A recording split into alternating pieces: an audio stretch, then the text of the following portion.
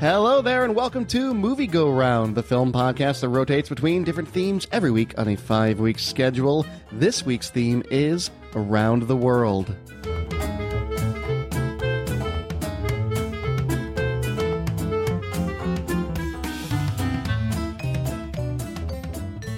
Hello, everybody. My name is Brett Stewart. Joining me for Around the World, the person who chose this wonderful movie, Nicole Davis. How are you? I'm great, Brett. Ask me how many times I have seen this movie since July 1st when I first watched it. Okay, so peek behind the curtain. That's 17 days. How many times have you seen this movie in 17 days? Five, Brett. That's like 50 hours. Is there even 15. enough time in 17 days to watch this movie 5 times? Times 2 and 3 were same day. Oh my God. Okay. All right. David Luzader, how are you? Oh, I am doing well. You know, I feel bad. We got a 3-hour movie here. Obviously, there's a lot to talk about politically and symbolism-wise, but I'm sorry. All I'm capable of talking about is the dance scene at the party, and that's all I will talk about for the entirety of this podcast. Yeah, we're actually gonna cut the rest of the discussion topics and just hone in for the next hour and change on that single dance scene. That's all I want to talk about. There's enough to unpack there. I do want to re-emphasize to everybody before we get started, if you have not seen this movie, go watch this movie. Go watch, if at all possible, if like your local revival theater is showing like one show, go see it in the theater with other people with your mask on because the Omicron's going nuts again. But I would absolutely say that you get more enjoyment out of it when some of the action sequences are a surprise. And I will say, if you're not going to watch this, if you don't get a chance to watch this in the theater, if you're watching it at home, it is 3 hours, which we will talk about. I think there's a really good point about halfway into the movie when a certain person, let's say, there's like 3 climaxes. I don't want to get too far into it now. Yes. It ends like 7 times. Yeah, but there is a certain point where a certain character fails at a certain task that you would know if you watch the movie, and you can pause there if you like don't have 3 hours. Like that's a good like halfway. Like and you can come back later. It's like the sequel then starts. No kidding. It literally goes to a graphic of that's like from the titles. So that's the intermission point. That's where you pause. Right, exactly. That's where you walk out. Yeah, yes. And then come back later for part 2. Exactly right. Yeah. I mean, also, I would say for this particular film, if you have not watched it, then the next hour is going to be a complete fever dream for you and us trying to listen to us explain this movie. So do yourself that favor. We're not even going to have a chance to explain. I mean, there's so much to dig into with this film that, you'll have zero context. It's a fever dream to watch. Yes. So let's dive right into that. Oh, no. I'm getting ahead of myself here. Introduce the movie. First, I haven't even introduced it, and I haven't introduced next week's movie. Next week is a You Did This to Us. It came in as a tie. I had to reach out to someone who I know listens to the show, and I know hadn't voted yet, to get them to break the tie for us.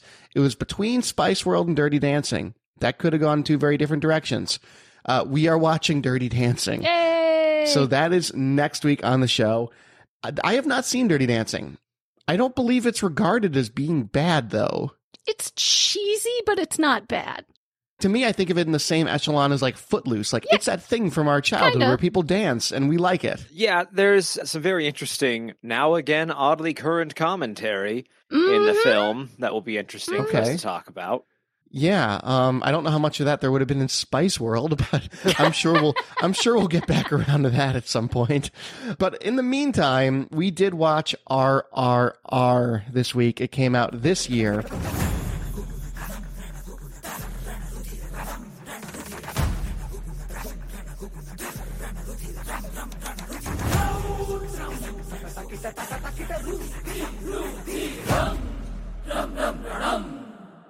The fictionalized action and drama-packed story of Indian historical figures Komaram Bhim and Alluri Ramaraju, both active in the 1920s. Highly fictionalized, I would hope. Unless these men were the coolest men alive. The 2 men never actually met in real life. They never met. And they they were superheroes in this film. Like, let's make this clear. This is a superhero Oh my movie. God, yeah. It's absolutely a superhero movie. 100%. There is an action sequence toward the end, at which point Beam just picks up a motorcycle and starts whipping it around like Thor's hammer He uses it as a weapon. It's awesome. to It's beat so people up with a awesome. motorcycle. Yeah. I love it so much. Yeah. Oh my God. And there's like men single-handedly like jumping in midair, punching tigers. The animals. There's the so much animals, going on. yeah. So we'll break it down one by one on our scorecard here. Hold on. With the animals, I want to point out, because the film has a disclaimer at the beginning that is like, Yes. Yeah. no animals were, like, there's a lot of animal violence in this movie. No animals were hurt. Don't worry. They're all CGI. And I appreciate that. But I also want to say, I would have figured that out. I would have. Oh yeah. I would have Oh, realized. yeah. It's not perfect CGI. No, No. but there's a lot No, of it, and it's serviceable. It's serviceable. It is fine. I was glad that they had that, just because that way you don't worry at all. For like the animals that look really good, and there are a few, you don't worry about their safety in the process of making this movie. Yeah. No. It's a good disclaimer to have. I would agree. And yes, David is right. Like for a movie that was made for the equivalent of $68 million, it's very serviceable CGI at times. And there are times when it's shockingly good. I would argue the tiger's really convincing. And then there's some times where it is not great. It works for the movie. The antelope comes to mind where he like picks up an antelope and like uses its horns to stab somebody during like during the first climax of the film. and when he picks it up, the antelope for like a solid 2 seconds turns green. Like they forgot to finish the CG in that moment of the film. Oh, I missed that somehow. Yeah, there's some stuff going on with the animals. But first of all, what does RRR even stand for? They do tell you at the beginning of the movie. It depends also on the market. Yes. Well, yeah, that's the English version of it. Originally, it's Rudram Ranam Rudiram, which translates loosely to ferocity, death, blood. That tracks.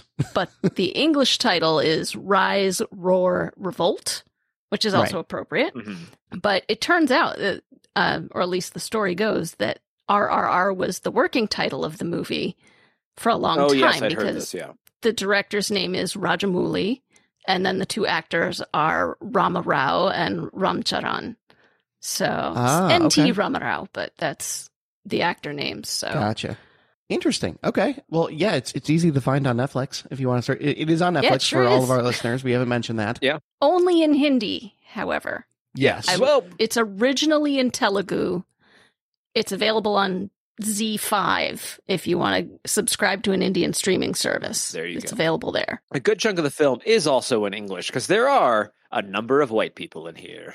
Yes, there are. Yeah, and there are a number of Indian actors that do speak English throughout the film, or do that thing that you see in Bollywood sometimes where they speak like half English, half Hindi, or in this case, you said it was in Telugu was the original? Yes. Okay. Yeah. So are they, question, and Nicole, you probably know this because you've seen this a million times now.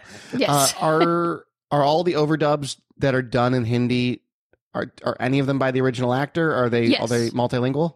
As far as I know, I'm not sure if all of the dubs are done by the original actors, but the Hindi version was done by the original two actors. So Okay, those cool. are their voices speaking. Oh man, because the guy that plays Ram has just such a surly, deep voice that is. Yeah, it's a lot of that. Edward. Yeah. And you know, David, you put in here holy ADR Batman. Yeah. Which is very much the case. Every single line is ADR'd, and you know there's reasons for that, and that's fine. Once you get used to it, it's totally fine. But there are some times where I'm like, the volume of that and the way your lips moved or the emotions like don't quite match up. Particularly in singing. The singing ADR, when you watch closely, is a little odd. Well, that's because on screen they're lip syncing to the Telugu version, but the song you're hearing is in Hindi. Oh, that's interesting. There are actually two different versions of the soundtrack, at least two. You actually have to look them up separately because the music is by M.M. Keeravani. At least that's the name that he uses in Telugu. His professional name in Hindi is M.M. Cream. And you have to look for each one of those separate artists to find the separate versions of the soundtrack. So some of the singers aren't the same. Okay, that tracks. That makes a lot more sense in regards to the way they're ADR'd within, the songs. Yeah, and it's pretty typical. I know this is not quite Bollywood, but it's like pretty typical for like in Indian films when they're singing that the singing voice is usually someone else. A totally different person? Yes, yeah, absolutely. For sure. It's very rare for it to actually be the actor. Yeah. Yeah, totally makes sense. So let's break this down. Let's start with the players. Nicole, lay it out for us. Who are the players that are making up this epic? All right, playing Komram Beam is... And this is not actual Foley work. She really does have like 6 pages of handwritten notes. Oh, I am not... Yeah, I've got a bunch. Okay, so playing Komram Beam is N.T. Ramarao Jr., who's known colloquially as Junior NTR. He's one of the biggest stars of Telugu cinema. He's the grandson of an actor of the same name, which is why the Junior. His grandfather was an actor in like hundreds of movies and was also chief minister of the state of Andhra Pradesh for 7 years. Sure. N.T. Ramarao Jr. has been doing kuchipudi dance since childhood, so he is sort of a natural dancer at this point. And interestingly, I thought in his first film, he played Lord Rama in the first movie he was in. Really? Because that will come around later. Yeah. Interesting. Okay. Ram Charan was born in Tamil Nadu, but acts primarily in Telugu cinema. He's also a highly paid actor. He's the son. Oh, sorry, go ahead. And an illegally handsome man, but continue. Yes, I would agree with that. Is this Ram? Yeah. Yes. Okay. Yeah, that's the illegally handsome one. Yeah. Yeah. He is the son of actor Chiranjeevi, who is also a politician, a former member of parliament. His grandfather was also in 1,000 Telugu movies. He was Alu Ramalingai, I think, is a comedian. Wow. So Ramcharan was in Rajamouli's breakthrough movie Magadira. Ramcharan has his own production company and owns the Hyderabad Polo and Riding Club polo team. I just thought that was interesting.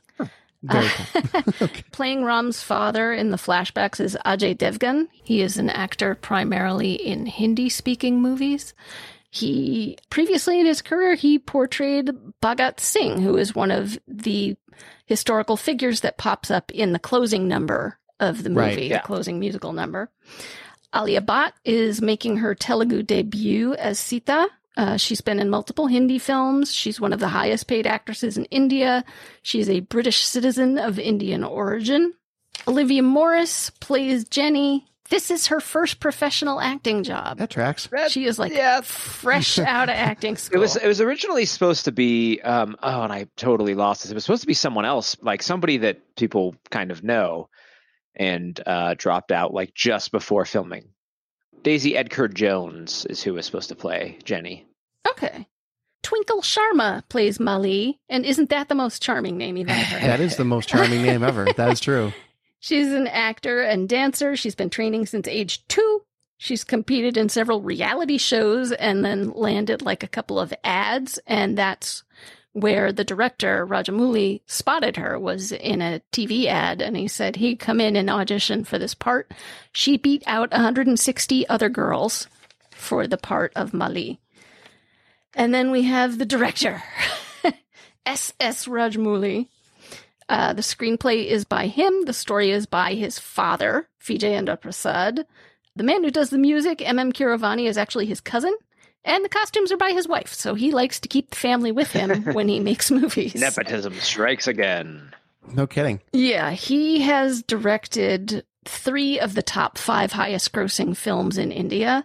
Good for him. Wow. There's this, and then there was the last 2 movies he made, Bahubali, The Beginning, and Bahubali 2. Both are also available on Netflix if you want to watch those. Then he's got his fantasy Magadira, and I've actually seen one of his other movies called Iga, which is Maki in Hindi, and it's about a man who is murdered and reincarnated as a housefly and gets revenge for his murder as a housefly on the human who murdered. Nice. It's banana pants, and it's delightful, but it's a little hard to find, unfortunately. Also, to date, Rajamouli's movies were each the most expensive Indian film ever made at the time of its production. Yeah, I believe that. I was like, oh, it's like James Cameron. And they're willing to throw money at the guy. Ram's hairstyle changes several times throughout this movie, and I feel like it was probably just because it took them 19 years to make it. Is the only thing I can think of. I suspect so. His hair length changes a bit over the course of the film. His hair length, his beard. Sometimes he's just stashed. Sometimes he's full beard. It's a whole thing. Yeah. Well, I mean, that's the beard and the mustache going back and forth, I think, is supposed to indicate time passing in the movie. Well, yeah, of course. Yeah, for sure. The mustache is only his pseudo bad guy look. Yeah, something that will come up later. He cites Mel Gibson as a directing influence on his movie. Yeah, I got real Passion of the Christ vibes from this one. Yes. Yeah, okay. Yeah, I want to talk. Yeah, no. Oh, my God. Okay. So the other interesting thing about Rajamouli, and this is what happened with this movie, is he is a pioneer in the pan-Indian films movement, where a film is released in multiple Indian languages simultaneously and is made to appeal to audiences of different cultural groups across the country. Oh, cool. You know, the model before this is that it's released in one language, and then it usually gets fully remade by a different director and a different cast in a different part of the country. Wow. So this one was made, dubbed, and songs were redone in Telugu, Hindi, Malayalam, Kannada, and Tamil. So, they're the biggest language groups in India. India's got dozens of languages spoken. There's an Indian language group called Canada? Yes, it's Kannada. Wow, okay, the more you know. Okay. At least in English, that's how it's For a second, I thought you were just like, you were mentioning Canada in the middle of all of that, and I was like, wait a hot minute. Right. So this is a new thing for India to have it released everywhere all at once. So that's really cool. It's also interesting considering the movie. I know very, very little about Indian civil history, but to my understanding, this movie probably makes several points that might be contentious in certain parts of a country. Mm-hmm. I don't know. Yeah. So, I mean, the movie is, the superhero-fying of these civil figures throughout their history. And obviously the British, it takes place in the 1920s, and, the British occupation is cartoonishly evil, right? And oh yeah, very cartoonish. Yeah. Which brings me to like one of my discussion topics, which is like, why are the Western actors just so bad in this movie? Like all of the Englishmen are like, they're comically evil, and I know they're written that way, but they're also so poorly acted, with the exception of the one guy that shows up in Thor. The head bad guy's okay. Oh, that's Ray Stevenson. He's also, I know him best from Rome, but he's been in a bunch of other things. Mm-hmm. Yeah. I recognized him from Thor. But my goodness, like I just picture the director off camera leaning over and going, bigger! Right, yeah. Do it right? bigger! I think there's probably a difference in acting, like how they've been trained to act, how they've come up in acting. I think so. Versus like now how they're supposed to be doing it here. Also, this is something that I've seen. My fiance watches a lot of K-dramas. When they have scenes where people are speaking English, they have them speak it super clearly. And part of that is like kind of because like people who are in the audience who speak other languages, but then like hear English, like if it's spoken kind of a little bit slower and a little more clearly, it's like, oh, okay, like they can follow along very easily. And I'm wondering if maybe that like combined with everything. Oh, interesting. Go watch K-pop or not K-pop, K-drama, like English scenes. They're always so like, and here is what we are going to do. Like everyone is just very matter of fact. You're right. Maybe that is a cultural decision for the characters to be a little over the top, the Western characters. Not that everyone in this movie isn't over the top. Wait, hold up. Elsa's in this movie? Yeah. Elsa from Indiana Jones? And The Last Crusade. Yeah, that's Alison Doody, who plays Elsa. I didn't realize. No, wait. Yeah. Wait, the main bad lady. The governor's wife. The one that buys the child. Yeah. No kidding. Oh my God. I God. I was just looking through and I was like, wait a minute. Wow. Mind blown. Okay. Yeah. So I kind of want to lay out the framework for this movie, because we're 20 minutes in and we haven't really talked about what this movie's about, which is, you have this Oh, right. Oh my God. The very basis of this is that you have these two lead characters. You have Beam and you have Ram, and they've each set out on different missions, right? Ram is convinced that he must bring weapons back to his village. And in order to bring weapons back to his village to give them freedom, give them liberation from the British, he is going to have to infiltrate the British army and become an officer, because officers have the ability to, Guard weapon shipments. cargo different, weapons around the country, right? So he will do anything possible to do this, which means he has to make a lot of very unsavory, horrific decisions to maintain his cover, right? And then on the opposite side of that, you have Beam, who is a lot more idealistic, and he's kind of, you just want to hug him. You just you just feel bad for Beam, because like the world's being terrible to him, and he doesn't seem to understand why for a long time, because and he's got like his face is just like, it's a little round, and he's got that big like curly hair. It's just like, he looks like you want to just hug him. You just want to hug him. he's a teddy bear. So yeah, he is what they call in the beginning of the movie a shepherd of his flock. He comes from a small town of folks where they have what they call kind of like the shepherd of the town, which I suppose would be like their mayor, their protector, whatever. Yeah, protector. It's a village in the middle of the forest. He's part of the Gond people. Yeah. And the English come and abduct one of their children, and he is determined to get that child back. But along the way, he meets Ram, who is searching for him, because the English are told that this shepherd will come and he will fight at any cost to get this child back. And Ram, wanting to impress the British, says, great, I'll go find that guy for you. And then becomes best friends with him. And along the way, they become the bestest of really buddies. bond. What? Did we just become best friends? Yup. Do you want to go do karate in the garage? Yup. Yes. The bonding in this movie. The bonding. Well, hold on. I want to talk about real quick one of the most unintentionally hilarious parts to me of this film, which is because, boy, I'm starting to forget character names, but Brahma, because he meets someone else who like he realizes is connected to the shepherd, but the guy gets away. Oh, that's Lachu. Yeah, so he gets like a very, very accurate rendition of him, and is showing this around town. Like we're shown scenes of him showing it around town, and then he's hanging out with Beam, and Beam is like, "So who is it you've been looking for? Like, I know this place. I can maybe help you find him." And he's like, "Oh yeah, why haven't I asked you?" And I'm sitting there like, Right. yeah, why haven't you? Why did you have to go up to your best friend? Like, hey, you seen this guy before? Yeah. And also the photo is, as you mentioned, the sketch is It's like almost photorealistic. Yeah, it was incredibly yes. Good. Yeah. So, I mean, they befriend each other in this absolutely absurd saving of a child from... Oh, it's amazing. That's... from impending doom as he is fishing underneath a train car going over a bridge that bursts into flames and is falling into the water, and they must save this child. It's an extremely improbable train derailment. Yeah. Well, so... Right. So and we could talk about how they save the child, but point is they save this kid in the most outlandish way possible. You probably could have just swam, but this was cooler. And this touches on like they do things in this movie that are so coordinated that could not be pulled off without careful planning, and they do it all on the fly. And silently. it's silently. Sometimes they will signal each other, and the other person just knows exactly what to do. But it's the things they pull off is like logic is totally out the window in the action scenes, and it's all the better for it. Absolutely. They save this kid with a horse, a motorcycle, a rope, and a flag. Yeah. Well, the flag is so like... And you don't even know what the flag is until you realize it is because one of them has already anticipated flying into the flames. Yeah. Well, he anticipates the other one flying into the flames.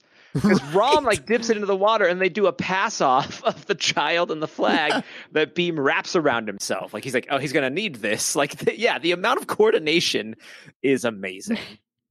Is remarkable. And then they go and they have a montage, and I can't stand this part of the movie just because it's like a 10-minute montage that's set to like, I can tell that we are going to be friends by the White Stripes, and it's like, I'll talk about the music separately and how I feel about it, but the montage goes on forever. It is such a long montage of these guys becoming best buddies. Well, yeah, and they work exercising together, squatting each other. Yeah. Oh. Right. They one of them rides a horse while the other one rides a motorcycle while the overdub sings about how different they are. Yeah.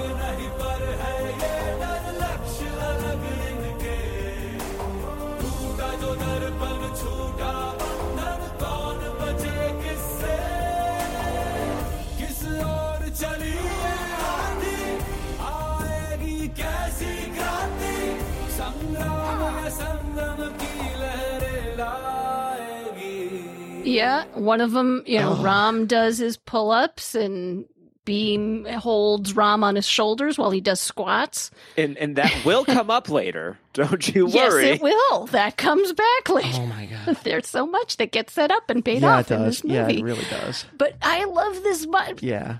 I love it because the songwriting is so broadcasting the rest of the movie. It's like, when will these friends discover that they're working at cross purposes? How will things go when the betrayal is coming? What's going to happen to this friendship? Will it end in betrayal and bloodshed? And this is my problem. And this is why I hate these songs. Like, yes, they are catchy and they are fun and I love the dancing, but the actual songs, lyrics, and I realize that something's also being lost in translation here. The lyrics you're right. It's like, one is water, one is fire. They are different. Did I mention they're different? Don't worry. And like, that's going to come up several times as well. Yes. Yeah, that's going to come up several times, and it's so on the nose, and it's almost even worse when it's not going over the montage, when it's them singing it, because then they just start referring to themselves in third person and the situations around them. So, while Beam is getting ostensibly crucified for a really, really, really, really long time, so we'll circle back to that whole Mel Gibson influence, because that's starting to make more sense to me. He's just like, I am dying. This is sad. What are you doing, best friend? And it's just like, oh my God, I can't. Nadiya sa behta wo dil ka tu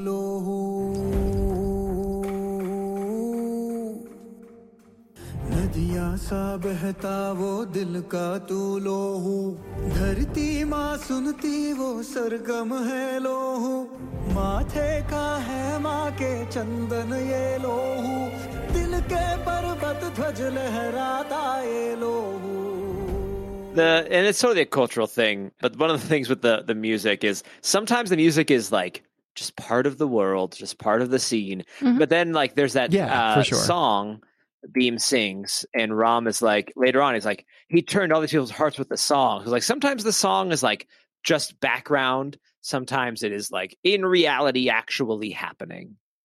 Right. One thing I will give the film is, as hokey and ridiculous as the lyricism is, Grease. Like there are other things that exist in Western culture that do the exact same thing, and I'm just conditioned to them, so I don't find them as weird. So I think I have to be mindful of that as someone that is conditioned to Western cinema, that there are plenty of films out there. Disney films are built along the idea of stopping the scene to sing about what's happening in the scene. So like I think the lyricism is hokey, but I think the idea of it is nothing necessarily new. And you're reading a translation of the lyrics. So exactly. Yeah. And that's why I think they're probably not as awkward as I think they are. No. So, but I understand. Yeah. Like reading it on paper, it's like, oh, this does seem really like hokey.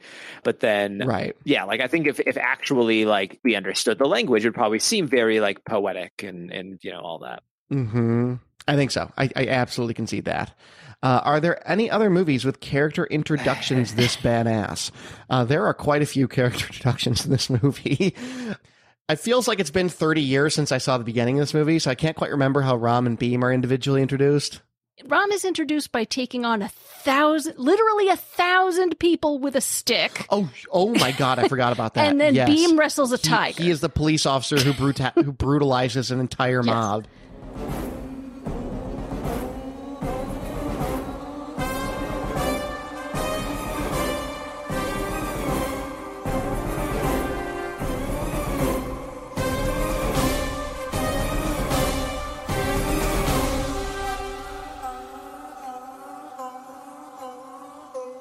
Oh, he fights the population of India. Like he yes.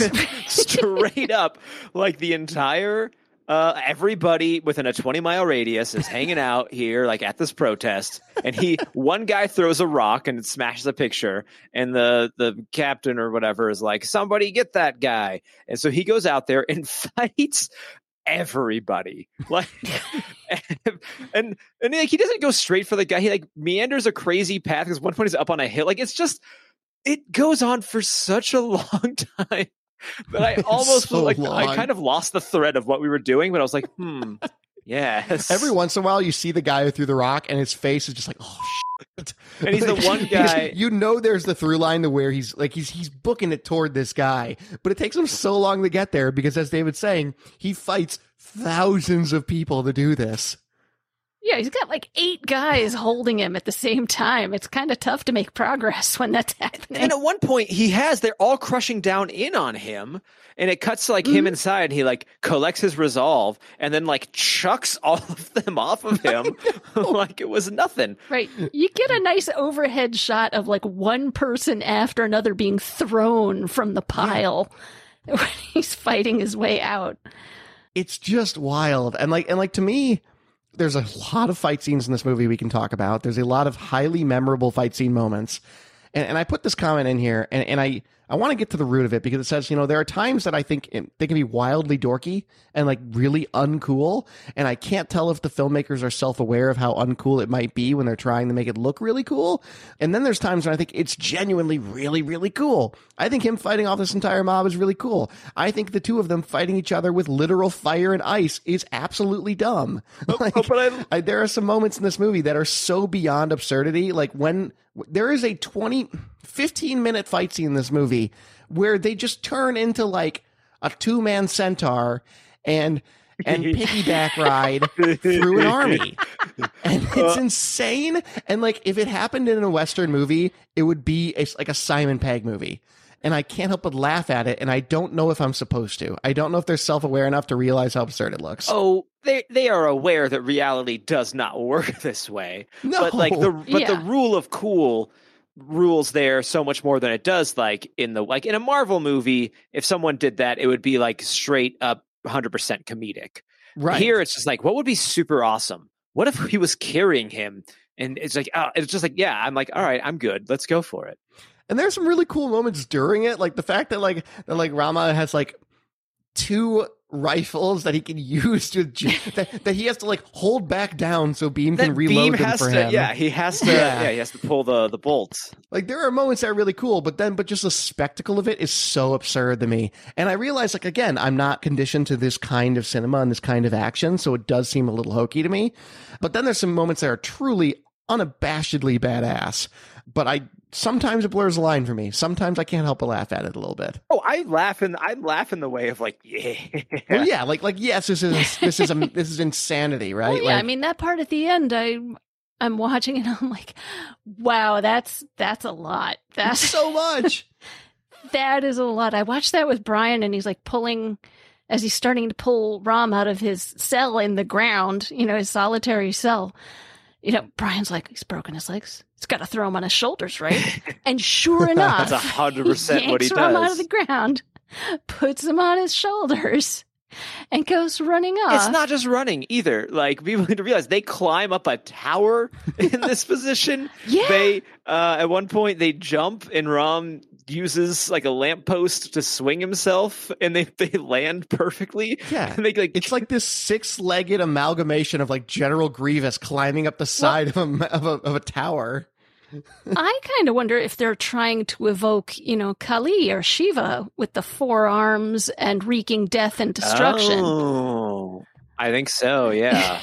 Oh, 100%. And Western me was just like General Grievous. So, well, General Grievous famously based on Shiva. Right. No, I think you're probably General Shivas right there. But then for the second time in this movie, Beam defeats all odds and medicine and everything, and is able to just heal broken legs because he slathers some paste on it and prays to a statue. It's forest lore. Yeah.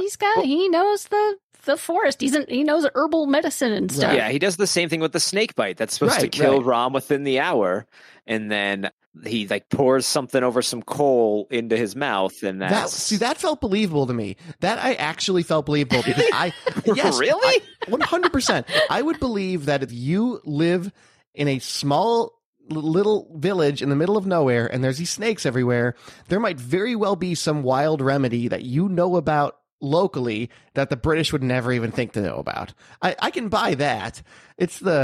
Even though, yes, the execution is a little odd. It's the fixing the broken legs you can't deal with. Fixing the broken legs, and then him appearing as this glorious superhero who has now undergone an outfit change. And it's Lord Rama. He's supposed to be Lord Rama. Yeah, and that's how like statues of him are depicted. Yeah. And stuff like that. And they are depicted with the bow and arrows. Yes. That's his coolest moment, right? Like, that's like full cool Rama is when he goes bow and arrow on an army. And with the searchlight behind him, like a blaze of the sun, you know?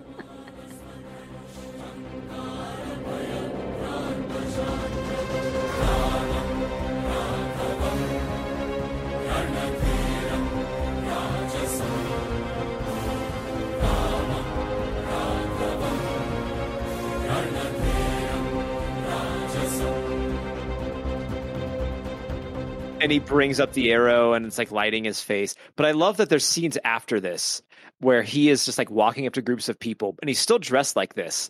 And presumably like at one point, like days later, and I'm just like in my head, I'm like, this is how I dress now. This is how I look. They literally start that fight in the forest in the dead of night. And by the time they are going back to the palace to fling a flaming motorcycle through a window into a building full of explosives. We'll talk about that in a moment.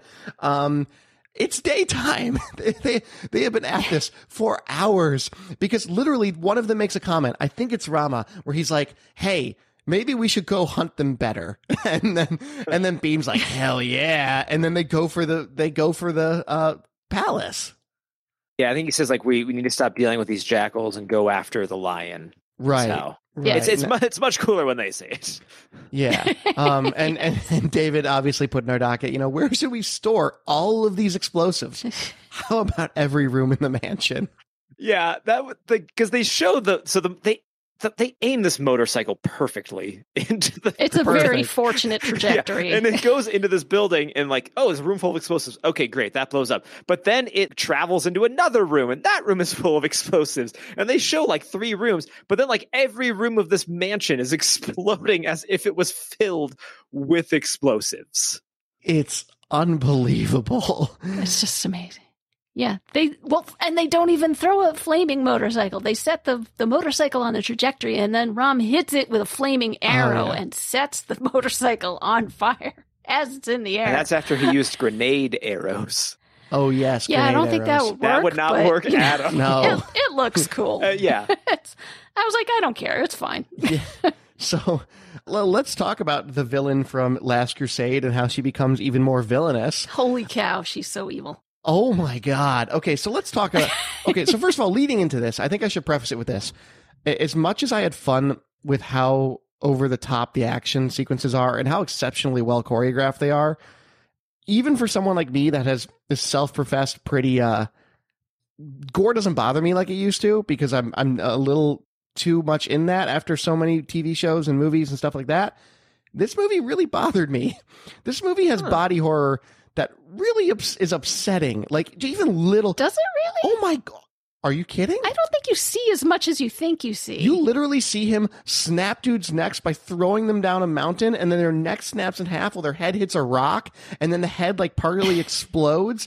There is a 20-minute torture scene where they go full Jesus on him. I don't remember seeing any exploding heads. No. And the whip thing, if you watch it carefully, you'll see like a blood trail across his arm where the whip went across, but you don't actually see like wounds on him. I mean, even this movie literally opens with a British guy grabbing a giant tree branch and slamming a woman in the face with it. Yeah, it's brutal, but I don't know that I would call it body horror. Oh man, I found this incredibly brutal to watch, this whole movie. There's some absolutely, I will agree. There's a lot of brutal stuff in it. You know, the guy where Rom uses 3 guys as padding to roll down the mountain safely to get that guy he's supposed to arrest.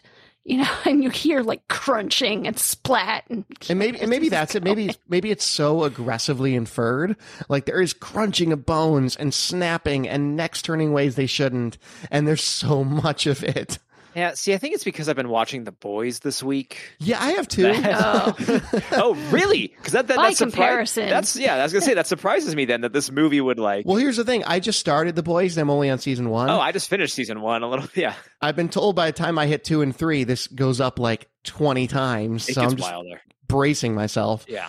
I don't know. I there was something that just distressing to me about the whole torture Beam sequence, because they capture Beam and they torture him, and like there's literally a moment where after they're done whipping him and he won't kneel for them, they get out the queen, whatever she is, the lady of the house, I don't know, the governor's wife gets out like a braided nail whip, thorn whip. It's supposed to be like, I mean, I definitely felt it's a take on the Cat of Nine Tails idea. Yeah, for sure. I don't know. I think of it more like the baseball bat full of nails, only it's a whip. and like there's one point where he wraps it around Beam's body and then just slowly pulls it back. Ugh. And then when they're done with all of that, they say, great. Now also, why don't we try to basically quarter him and tie him to this massive marble block and lift him up so his body is lifting the entire weight of the block. It's horrendous. Yeah. Yep. Yeah, it is. I know that the British were remarkably brutal and horrific throughout their entire occupation of India for a myriad of reasons. But oh my gosh, I don't know if that type of public torture was on the reg there, but if it was, good Lord, I don't have the historical context to know whether that was far-fetched or not. I don't know if it was on the reg doing something this extreme, but I would 100% believe that this could have happened. I would too. It's a brutal scene. Yeah, but it's interesting. I felt like having the song in there kind of helps ameliorate it a little bit. Totally. Because he's, Beam is showing that his spirit is not broken by what's being done to his body. Yeah, and that's one of the second or third times in the movie that I think Beam or Ram is dead. Because I really did think they would kill one of them off at one point, because there is... Like, I really did think Beam was going to die there, and that was going to be the martyr that causes the revolution and causes Ram to see how far he's taken things, and he's reached a point he can't come back from. That's what I thought was going to happen there. But you'd be wrong. Just how I thought, like, Ram was going to die like 3 times. So, people take hits in this movie they should not be able to take. I just want to call that out. Yeah. Oh, yeah. It's an action movie in places, Yeah. That's going to happen.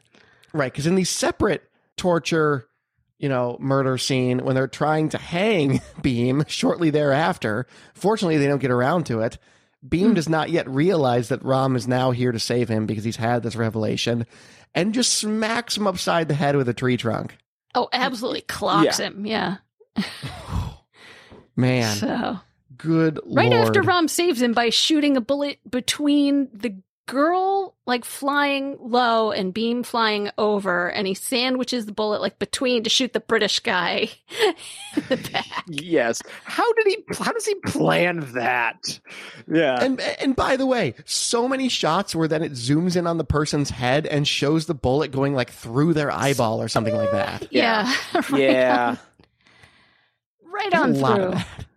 I do love that when everyone runs in this movie, it has to be in slow-mo, and it has to be the Tom Cruise run, where you use your hands like this for the audience. I'm like karate chopping the air. Beam N.T. Ramarao is very much doing the Tom Cruise run. Oh, with 100%. The hands. Yeah, and it's always slow-mo whenever he turns and makes the face and runs. But the bromance, we've talked a lot about this bromance between the two of them. And, David, you mentioned the bromance is far more compelling than the romance. And we're not really properly introduced to the romance till the second half when we meet her as an adult. Yeah. Well, I was also thinking of I thought that Beam and Jenny were supposed to be a thing because it seemed like they were trying to kind of push that a bit. But then by the end of the movie, that just entirely had fizzled away. Right. But yeah, the two of them are just their friendship is just so fun. They're just so into each other. And the Motorcycle Diaries was a big influence for this film. And I think that shows in interesting. a number of ways. Oh, I haven't seen the Motorcycle Diaries, so I don't know about that. But I Yeah. really liked, you will not find a happier advocate of finding gay representation in movies than me. But I really like that it's a very clearly platonic but loving relationship between the two men. Yeah, for sure. That's exactly how I felt. I remember rhapsodizing how much I loved a movie highlighting that on this show when I brought, Last Black Man in San Francisco. It was a really tender, amazing male friendship, which you don't see a lot in film. This is also that, but with a lot more. Definitely not in the U.S. very much. Mhm. Yeah. So, yeah, I mean, it is more compelling than the romance. The romance being what Seema and Ram, I guess, is the only other real romance in the movie. There's Jenny and Beam, and there's Sita and Ram, but Sita and Ram are yeah. separated until literally the last minute of the movie. Yeah, I do love how to 3 billion people in India, he just stumbles upon her perfectly. Oh, there's wonderful coincidences all throughout this film. So many, but that's okay. I'm willing to suspend that kind of disbelief. The party dance scene, David, take it away. It starts off. So Jenny and Beam meet and then can't communicate, but she's like, come to this party at my house anyway. And so he shows up and with Ram. Because he's like, Ram, help. I don't know how girls work. You got to come with me. Kind of thing. Yeah. And also, to be fair, Ram is essentially their translator. So. Yeah. Yes. And so Jenny's trying to show Beam how to dance. And then another one of a cartoonish bad 80s bully. The guy who looks like a wet rat. Yeah. Yeah. Shows up.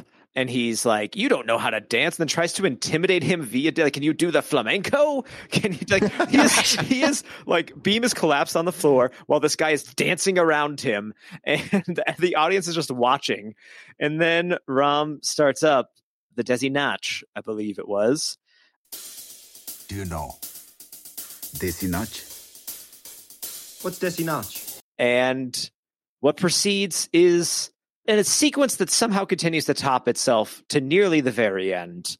And it is fantastic all the way through. I mean, I could sit here and really break it down, but I know we have other stuff we have to talk about and we're already running out of time. But it's my favorite part of the whole movie, I think. It is the most intense dance I have ever seen in my life. It's so joyful. Oh, it's so joyful and intense. And it's so fun to watch.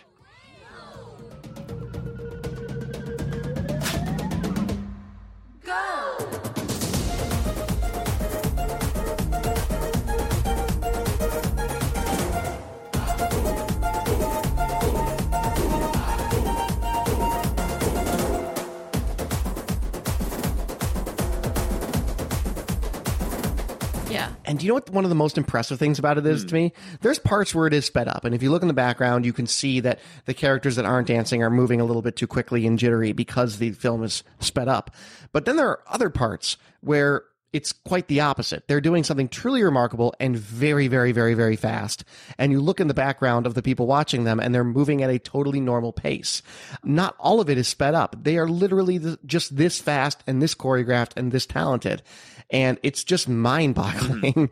It's the most impressive and compelling dance scene I've ever seen in a movie writ large. I haven't seen many Bollywood or Tollywood films, but writ large, it's just outstanding. It's amazing. Right. It's a wonderful dance number on its own, and then it turns into dance fight.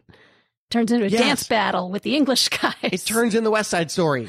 Yes. Yeah. The whole party gets into it, and everybody is dancing and then collapsing and having the time of their lives, and it turns into we can't let these brown boys beat us. All the white men are no, don't let it happen. And then and it's such a bizarre sequence that I love thoroughly.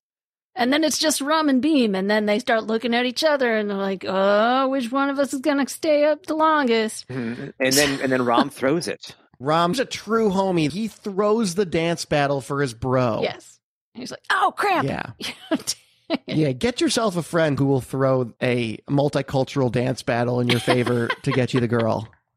Find that kind of friend. And then proceeds to give him a piggyback ride.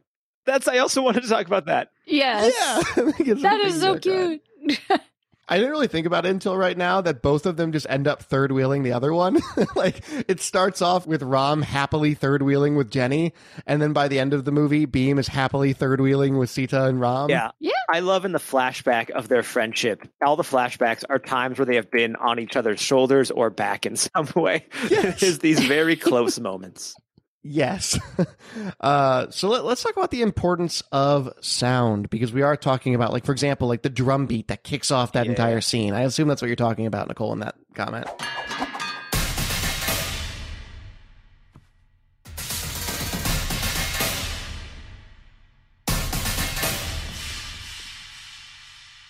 Yeah, the dun dun dun dun dun, Yeah. because that comes back later. You have this drum beat, and then later on, when it's time to rescue Ram from his hole in the ground, and Beam's got to figure out which hole his friend is in, he hits the ground with that same rhythm, that dun dun dun dun dun, and immediately Ram's like, what is that? And he hears it again. He's like, oh, it must be Beam. Beam is here.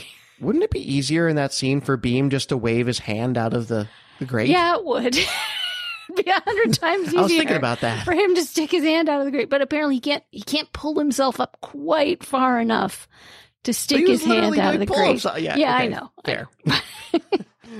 It was really cool, though. It's a great scene. Another instance of inhuman strength when Beam literally pulls the entire Rips the cast iron / wood grate, off this thing. Yeah, it's fantastic. It's like, wait, could you do that more quietly? Maybe they won't notice you as quickly if you While weren't screaming? yelling at the top of your lungs while you pull the door off. Yeah, Beam does not do conspicuous. No. He does not do no. They conspicuous. never. Well, are you talking about? Well, we didn't mention when Beam crashes into a party with a truck full of animals. Well, wait. Let me just do the other sound thing first, Right. and then we definitely need to get to that. Yes. But the importance of sound with the train sequence, with the train rescue, when Rama gets to the festival, he's chasing Lachu to try to find the hunter, the guy who's coming for the governor. Mm-hmm. So he's chasing Lachu down to try to find his friend, and he loses him. And so Rama's on the bridge, the train bridge, going, I lost him. He feels like he's lost his one lead, and he's really frustrated. And then Beam is worried about his friend nearly getting caught, and he's worried that he's never going to find Mali now.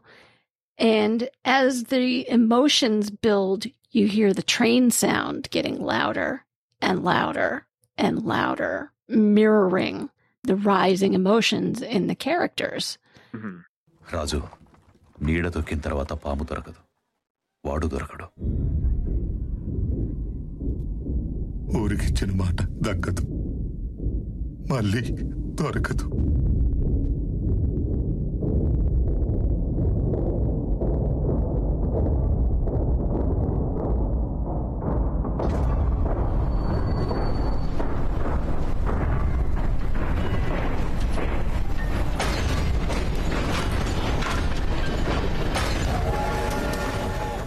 And then, it culminates in the whole train derailing spectacularly and improbably. And one of the better CGI fires in this movie, I will say. Yeah, definitely. And I mean, that's a great, well, I'll come back to it, but yeah, I mean, you can't beat the animal truck scene. Yeah. So the CGI zoo is what I like to call it. Yeah, when you watch this movie, you will get to a point an hour and a half into this where you're like, well, this is clearly the end of the movie. This is clearly the buildup of this film has culminated, and this is the final scene. And you're like, nope, we're not even halfway. But yeah, Beam shows up, and he's leaping off of this. They crashed the truck through the gate. Yeah, they tracked the crush. He's leaping off it. And then slew it sideways. As all these animals are going by, and it is just incredible.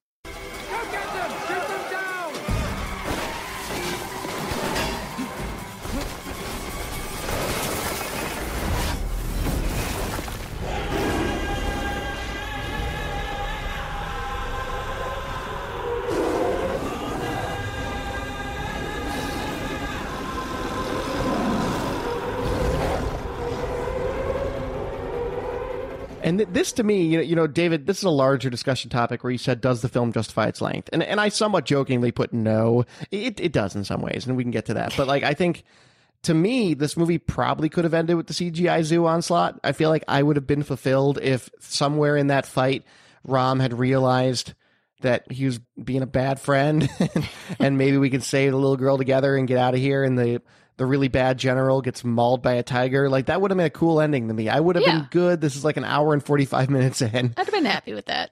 But no, there's a lot more past that. And you're right, Nicole. You did put, yes, you get the latter half of that. You get Raju's backstory, and you need to get the happy ending, right? Right. Like, there are little hints. For all the characters, right? Mm-hmm. Yeah, there are little hints in the first half of the movie, but the first time I watched this movie, I honestly didn't realize that Ram was doing deep cover in the police force until the second half. Oh, I didn't pick up on it until they told us, to be honest. Yeah, I think the movie could have maybe done a little bit to give us something with that. Because this whole time I'm like, why is this guy betraying his own people in like such a... He's very career motivated. Right. Why is he beating the snot out of Lachu to try to get information out of him? Yeah. And like to have some sort of hint that he's on some sort of mission as well, I think would have been a little helpful in that first half. Yeah, if not at least in the very first scene when he finally winds up in that absolutely absurd armory. That it looks like a Harry Potter library, but it's just British guns. But it's guns, yeah. That's a good way to put it. Yeah. Just wild, like 6 floors of guns. But anyway, in any case, yeah, no, I do. Like, I'm joking, and I do think the movie's a little long for its own good. I do think there are, the montage could be 10 minutes shorter. I have some issues with it. I think it could be a 2-hour movie. But with that said, I don't feel like it's a wasted 3 hours because of how bonkers and entertaining it actually is. Even at its most gratuitous, it is highly entertaining. So I'm willing to concede that, like, yes, it's 3 hours for a reasonably good reason, at least within their realm of what they want to do with it. Yeah, I think if it had been made here, the production company would have insisted it be made into 2 movies instead of 1. Oh, yeah. I mean, it's very easily 2 movies like already. Like, you can split this up into 2. And I think there are scenes, like the scene when Beam finds Molly and she is terrified and begging. It's like very heartbreaking. Yeah. But that goes on for a while. Like, there's just like some little cleanups, I think, that could have made this movie, even at 2.5 hours, I think it could have felt a lot tighter. Mm. Agreed. But that's not to say, like, when the action sequences pop off. Yeah, don't cut those. I am 100. No. Make them longer somehow. Yeah, I could have watched another 10 minutes of the animal fight in front of the governor's mansion. Yeah, no, I actually think you hit it right on the head, David. It's like, for example, that is the perfect scene to call out because it's just 10 minutes of them talking back and forth and him hugging her, and then he walks away and then she pulls him back and he hugs her again. And it's just like, it's too much, right? So I do think there are some of those elements that don't add a ton to the narrative of the story that could be cut down to. Like you said, maybe it's a 2.5 hour film, but they went big. They went big in every way possible, and that included the runtime. Oh my goodness, though. The first time I watched this the first time by myself in my house. So I'm watching it, and they hit the brakes on the truck, and the guy rolls over the side and opens the flap, and every animal of the forest comes leaping out of the truck with Beam in the middle with 2 torches because he knows that those animals would just as soon eat him as everybody else, and he's got to drive them off. Yeah. Oh, yeah. Which they attempt to do, and they which try. I do actually appreciate a lot, that they had the animals also try to turn on Beam. Yes. Yeah. They didn't make him the animal whisperer. Because they're animals, right? But that truck bursts open, and I burst out in the most delighted laughter. Oh, yeah. I was like giggling. In my house, incredibly loud. I think my neighbors thought something weird had happened. Because I could see that being the kind of scene the theater cheers at. Absolutely. If you look, you can see like footage of theaters in India where people absolutely go berserk at that point in the movie. They completely lose it. But it is because it is. And people in the US have watched that and like stood up and clapped in the theater. It's unlike anything I've ever seen. Absolutely. And I can say that. And I can say that for a lot of parts of this movie, for better or for worse, even as gratuitous as it can be sometimes. I don't think I've quite ever seen a movie like this. Yeah. And I also want to call out in regard to how big they went. I think the sets are truly outstanding. That to me was the most impressive part of the movie, even beyond the choreography and everything, was just how well set dressed every setting is in this movie. Mm-hmm. They have these colossal sets with so many actors in so many different types of locales in India, from desert locations to forest locations to highly urban areas where they're having these dramatic chases through streets and through markets and in palaces. And yes, some of the special effects can look a little cheesy, but never does the set look like any expense wasn't spared. It is truly unbelievable. So I have to call out that because it's amazing to watch. This movie's popping with color and detail. Every cent of their budget is on screen, and it totally pays off. Yeah. And the color saturation, the way they decided to master this film, makes it just so eye-popping at all times. Even in a scene like in the desert when Ram is in that lone police station before he has to defend it against an entire mob. Even that, which when made by a Western director, God, it would probably have that. What is that proper name for it? That really stupid yellow tint that Sepia? white people put on. Not sepia. No, like we've talked about this before. How, like when white people film deserts or film anywhere in the Middle East, they're like, great, it should probably look orange, or Mexico. Right. It's the visual language. Yeah, you make it all yellow. Yeah, it should probably look orange and yellow because that's totally how those places look. And this doesn't do that. It has really saturated colors, but they're vivid in all sorts of other ways, especially in the green forest and stuff too. So I just wanted to call that out, that this is the movie for your 4K television in many ways. And we got a lot of value out of it just with that. Absolutely. So, and some shots are truly impressive in this movie. We've called out a great many. I don't know if there's any specifics that we want to call out. When Ram has all the fireworks exploding behind him, and then Beam is standing in a destroyed fountain. Oh my God. Yes. And he uses the tubing of the fountain to fight. And this is what I was talking about earlier about the ice and fire thing. So it's literally fire versus water. Yeah. And it's not the first time they do it either. They do it like 5 other times in the movie, the fire versus water thing. Like when he turns into Lord Rama and Beam is just missing for like 5 minutes of the action. Oh, he's sitting and in all the of a pond. sudden he tosses a spear into the pond, and Beam just emerges, and the song is like, and the brother of water emerges. Yeah. And it's so intense, but it is great.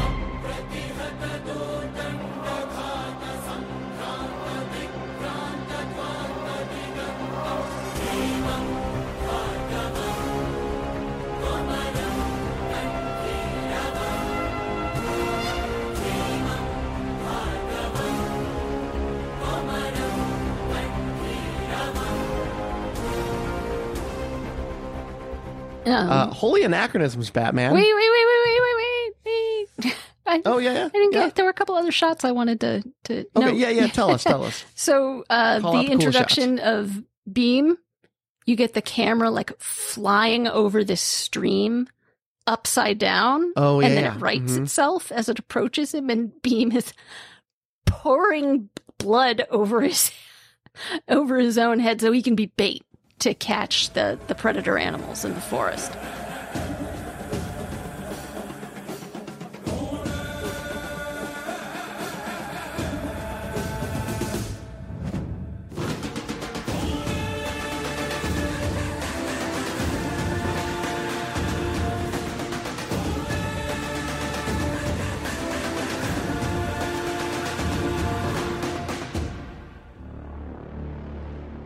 Yeah, this movie really wants you to see blood dripping into eyeballs. Yeah, there's a lot of blood times. dripping in eye. You're right. Because that happens again later where it becomes tears, the blood in the eye. Yep. And then there's the really spectacular shot that I loved was as, Ram is chasing Lachu toward the street festival. And as he gets to the festival on the riverbank, the camera pulls way back.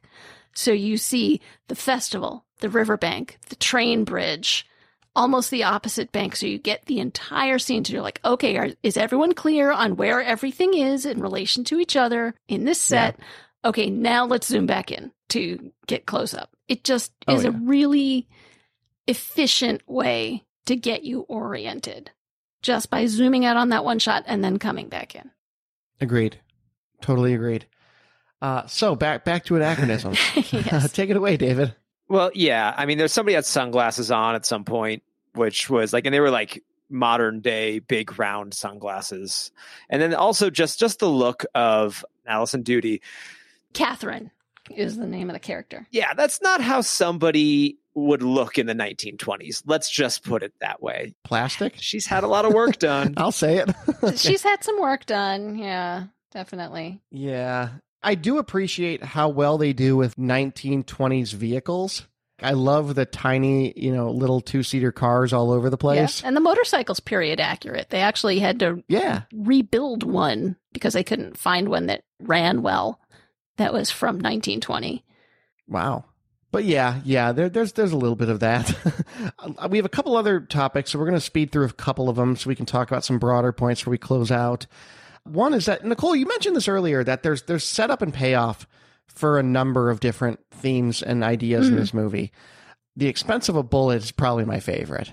Yeah, It's it comes up several times. Right. Which it needs to, because it comes up at the very beginning of the film, and then it comes up at the very end of the film. So they smartly also put it in the middle of the film. So within that 3-hour time frame, it's like you're reminded a couple of times. But it's a nice thing for it to come back, and the whole load, aim, shoot thing. Mm-hmm. For sure. Yeah, I really like how that comes back. It adds this extra emotional core to the part in the middle where it's Ram's father telling the story. And so it's a flashback within a flashback, because you get Ram's father thinking back to a thing that happened to him and telling the villagers about it. Yeah.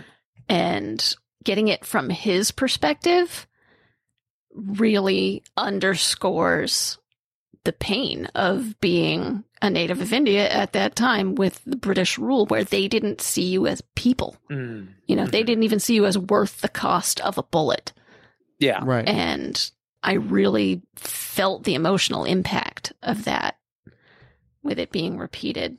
And then the other setup and payoff, there's the exercising thing. Where they're exercising during the friendship montage, and then it comes back at the end where they're doing, shoulder ride, taking out the entire prison complex at the end of the barracks.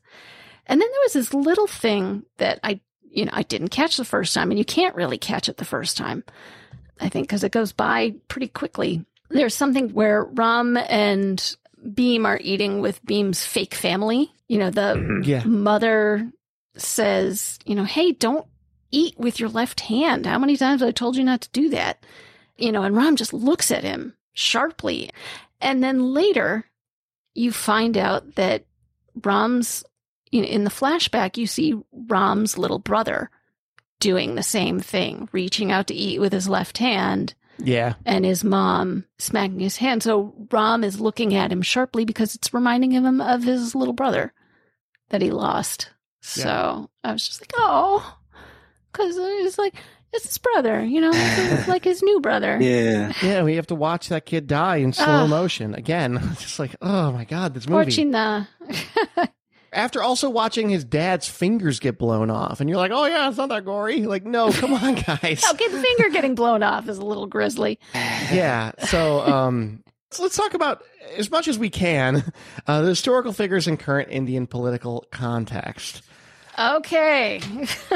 So obviously, like, broadly, I think this movie does an excellent job of at least depicting, some of these early revolutions of the 20th century that are going to, especially post-World War II, really unravel the colonialism of the British Empire, right? There's this great scene at the end of the movie where when they kill Governor Scott finally, and his blood spatters all over the sign they had on the wall that says, the sun never sets on the English Empire. I will say, I like that. That was a very striking image. Yeah, that was pretty good.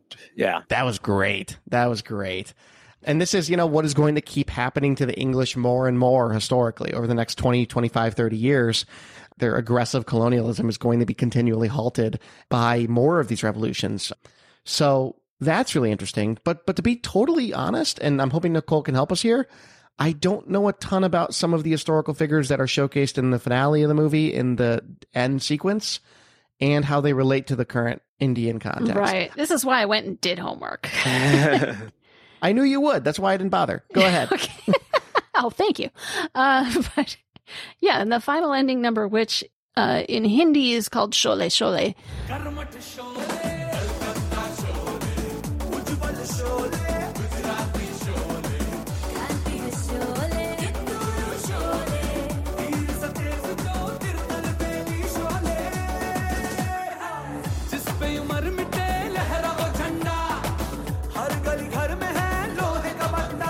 It showcases these 8 different Indian revolutionaries, and all of them did resist the British at one point or another in Indian history, although most of them are in the period of the 1920s. So in order, they are Subhash Chandra Bose. He's probably the most controversial figure because he made wartime alliances with Nazi Germany and Imperial Japan. Ooh. Because the enemy of my enemy is my friend. Yeah. You know, they were fighting against the British in World War II. He was an Indian nationalist. He was a one-time president of the Indian National Congress Party. He tried to build an Indian National Army outside of the country from Indian POWs in Southeast Asia and the Africa Corps. Woof. He died in a plane crash in Taiwan in 1945. The second person is Sardar Vallabhai Patel, who was committed to the national integration of the Indian states after independence. His ability to unify the country got him the nickname the Iron Man of India, which is why that comes up in the lyrics of "There is an Iron Man in every lane and home." Oh, I was wondering about that in the song. That's who they're talking about. Gotcha. Okay. He was the first deputy prime minister under Nehru. Third person was Kittur Rani Chennamma. It was Queen Chennamma. She was an Indian queen of the princely state of Kittur. She led an armed resistance against the British East India Company in 1824. Then fourth was V.O. Chidambaram Pillai, Indian freedom fighter, one-time head of the Indian National Congress. He founded the Swadeshi Steam Navigation Company to compete against the monopoly of the British India Steam Navigation Company. And he led a strike at a mill against harsh working conditions, gained a lot of concessions, and went on to inspire a lot of others to establish labor unions throughout the country. Fifth is Bhagat Singh, who is a Punjabi activist.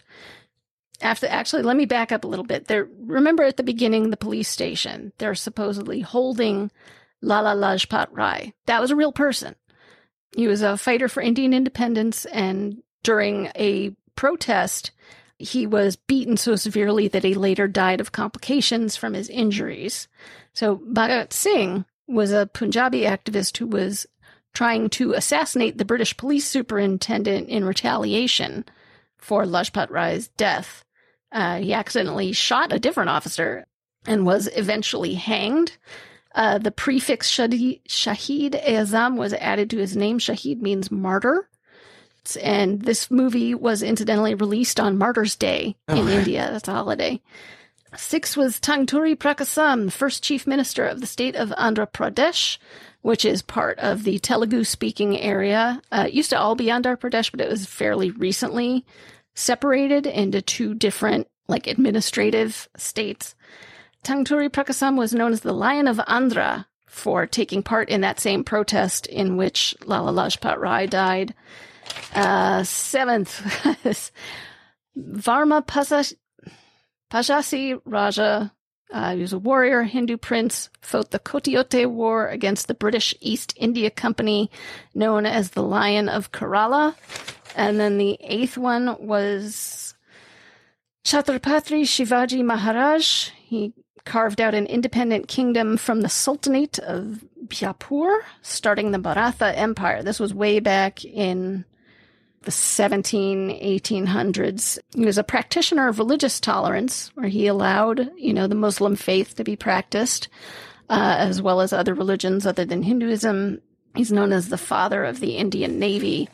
So all these 8 different revolutionaries are honored because they represent different sections of India. And there's conspicuous absence from this list. I'm sure you noticed that there is no Gandhi in this list, and there is no Nehru in this list. And that's because Rajmouli's dad, who was one of the writers, does not like them.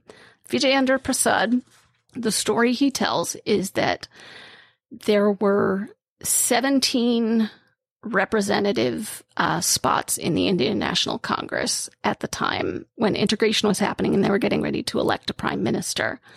And they were all behind Vallabhbhai Patel because he was the one who helped unify the country. They thought he could best lead everybody together. And Gandhi established an 18th seat in Delhi and made Jawaharlal Nehru the head of that and pushed for Nehru to be the first prime minister of India, of the independent India. And that's what happened. Gotcha. And the writer, Vijayendra Prasad, kind of blames that on why Kashmir is still a disputed state and they're still warring over it with Pakistan today. Interesting. Okay. All right. Well, thank you for the lesson. I learned quite a bit there. Woo. Woo. Now, So- at the risk of instigating another lesson, albeit a very helpful one, religious imagery in this movie. Okay. Any final touches on that? We're over a little bit, but we've talked a little bit about how, Beam's character is very in touch with his religion. And Okay, well, first of all, the historical figures, they have a big disclaimer at the beginning saying this doesn't represent any real people or any real tribes in India, but Komaram Bhim and Alluri Sitarama Raju were real people and real revolutionaries in India. This is just a fictionalized part of their story. Komaram Bhim was a Gond tribal leader who fought against the British-imposed Madras Forest Act. okay. The people in the forests cultivated them in rotation, and they had a very specific way of doing so that conserved the forest as they cut other parts for timber. And the Madras Forest Act gave control of the forests and forestry to the state. And they devastated huge swaths of the forest. A lot of people starved because they couldn't grow their crops properly. So the Gondi tribe lost both income and food. So Bhim became a revolutionary. And then Sitarama Raju was one of the leaders of the Rampa Rebellion of 1922. He actually did use a bow and arrow at first. Okay. In leading the rebellion, he raided police stations to obtain firearms. He was named the hero of the jungle for being one of the protesters against the Madras Forest Act. He did have a childhood love named Sita, but she died, and so he took on her name as part of his name. He used to be Alluri Ramaraju, and after she died, he called himself Alluri Sitaramaraju. His father was a photographer, not a soldier, but because Ramaraju was a cocky bastard, he used to leave notes in the police stations giving a specific inventory of all the stuff he'd taken. Oh, man. So the British got real mad about that, and they actively hunted him for 2 years, and he was eventually captured and executed Yeah. as a result of that. So that's the end of the historical stuff. Hold on.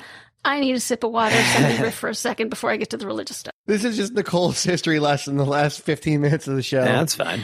I'm sorry. I really felt like context was needed for this. Sure. Yeah. No. It's It really is. Yeah. This film is 100%, the first time I watched, I knew none of this stuff, and I found it absolutely thoroughly enjoyable without the context to it. For sure. That definitely Absolutely. is.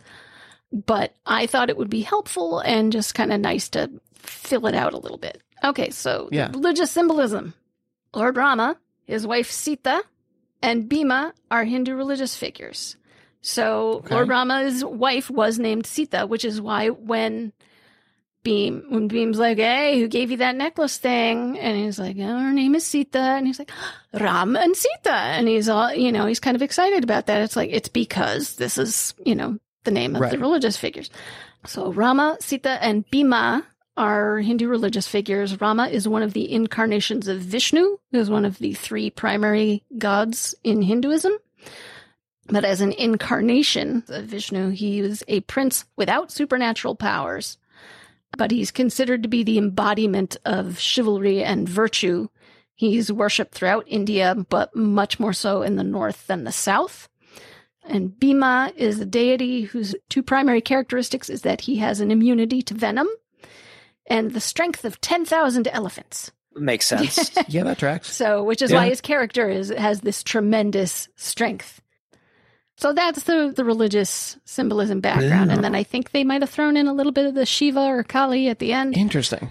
So Yeah. the other part is the current Indian political context. And I just want to state right here as a disclaimer that I have just scratched the surface here, that it would take probably days to talk about it, right? Fully, and from all sides of all the issues. So I'm just going to say that at the moment, India is being strongly influenced by the Hindu right in a way that personally I find very similar to white Christian nationalism here in our country.